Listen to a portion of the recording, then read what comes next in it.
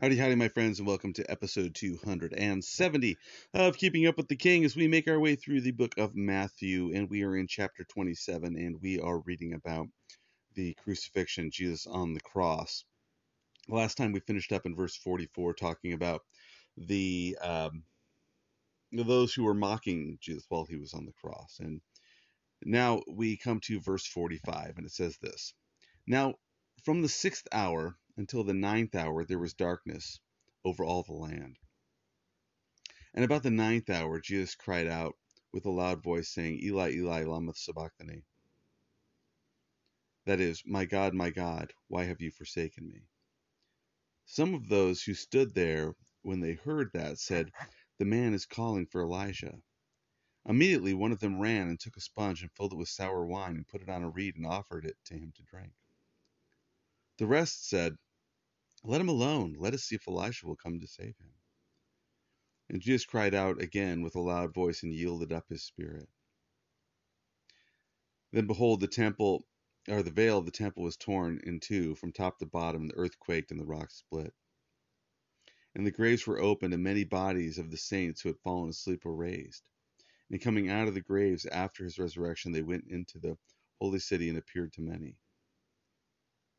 Now, I probably not have a chance to talk about everything I just read because there's some pretty crazy stuff there at the bottom, or at the end of what I read, at the bottom of my page because I'm looking at it. But what I wanted to talk about a little bit was what's going on here in verse 46, where it says, about the 9th hour, Jesus cried out with a loud voice, saying, Eli, Eli, lama sabachthani. That is, my God, why have you forsaken me? And so Jesus speaks this line in Aramaic, and then, of course, Matthew translates it for us as well. But the people there seem to misunderstand when he said, Eli, Eli, lama sabachthani. They seem to think that he was talking about calling out to Elijah. Now, most theologians will tell you what's going on here is that at this point, the reason that Jesus is saying, my God, why have you forsaken me, is because this is that point in time where the God's wrath for the sin of the world, the guilt and the shame is poured out upon Jesus on the cross.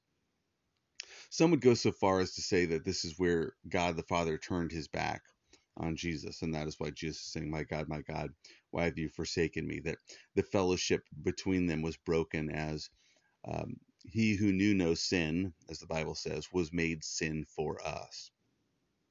Now, we need to be careful about some things here. We need to understand that Jesus never ceased to be God. And again, one of the other things is sometimes there's speculation about what's happening here and what's going on, and exactly was this that exact moment. And I don't know if we can say that with 100% certainty that this is that moment when this happens. It does make sense in light of what Jesus is saying. But I think there's also something else that I wanted to share with you that maybe you have never considered before. And that is that Jesus here is not just saying, my God, why have you forsaken me? Because he's expressing what's going on in his mind and in his heart. Because I think there's way more to it than that. I think one of the things to keep in mind is that when Jesus was on the cross, as the song says, you were on his mind. And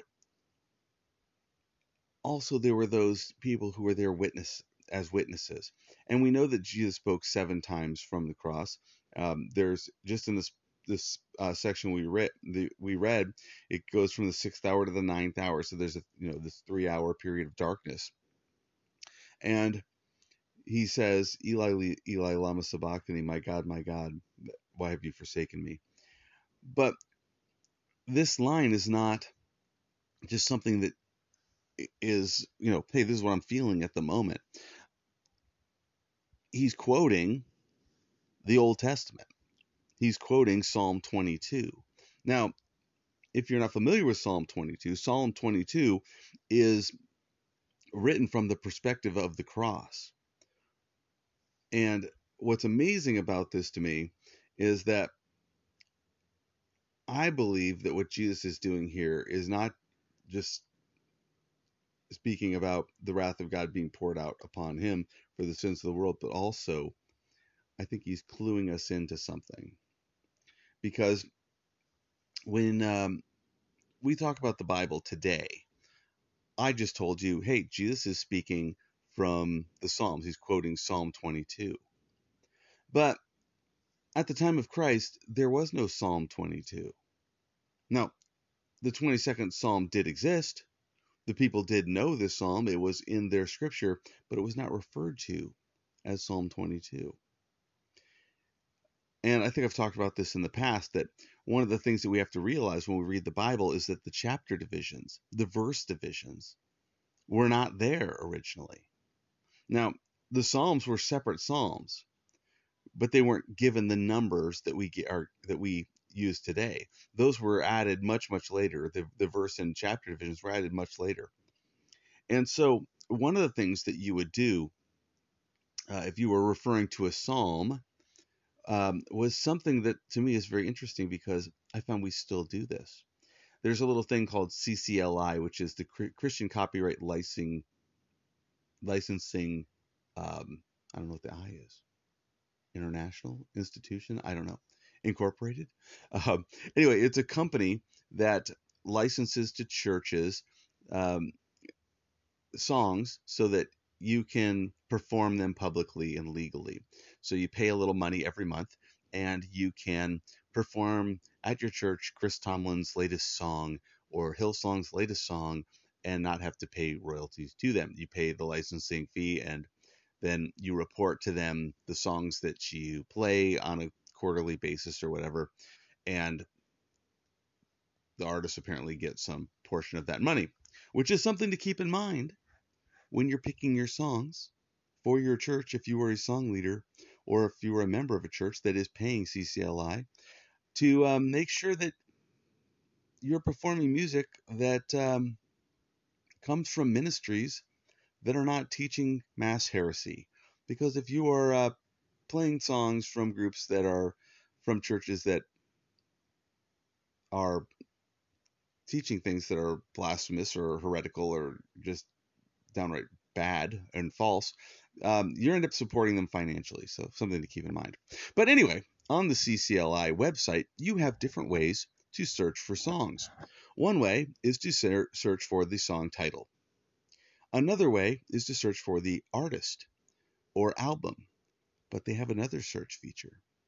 You can search by the first line of the song. Because this is just one of those things that when a song is played, oftentimes we might not know all the words, but we tend to know the first ones.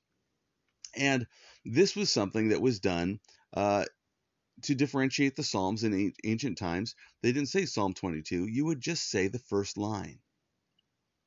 And the first line would clue the listener into, oh, he's talking about this. He's talking about this portion of Scripture. He just quoted the first line.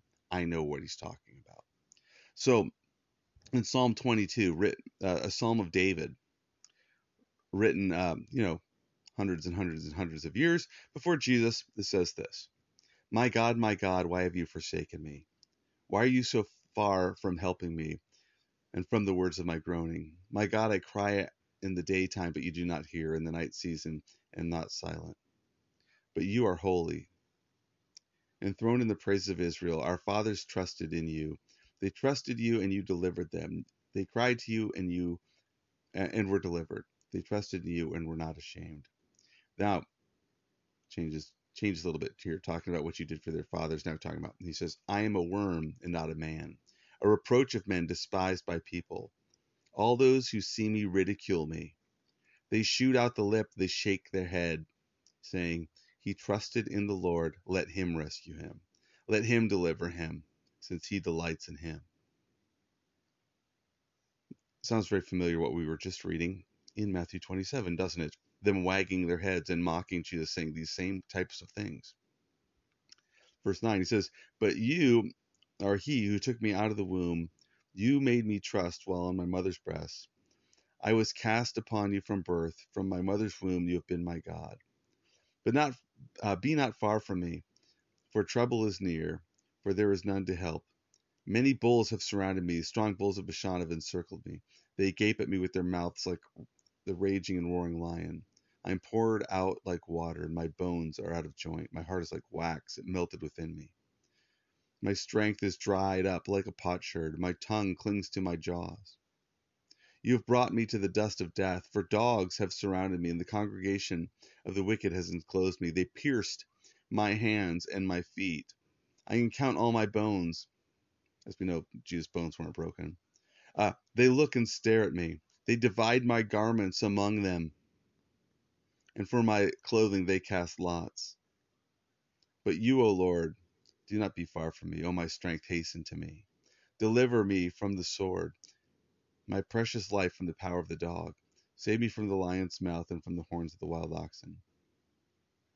And he goes on to say more. I don't want to read the rest. You can read that on your own. But I think it is fairly clear as you read this that it's talking about Jesus on the cross, them gambling for his clothes, his hands and his feet being pierced, his bones not being broken,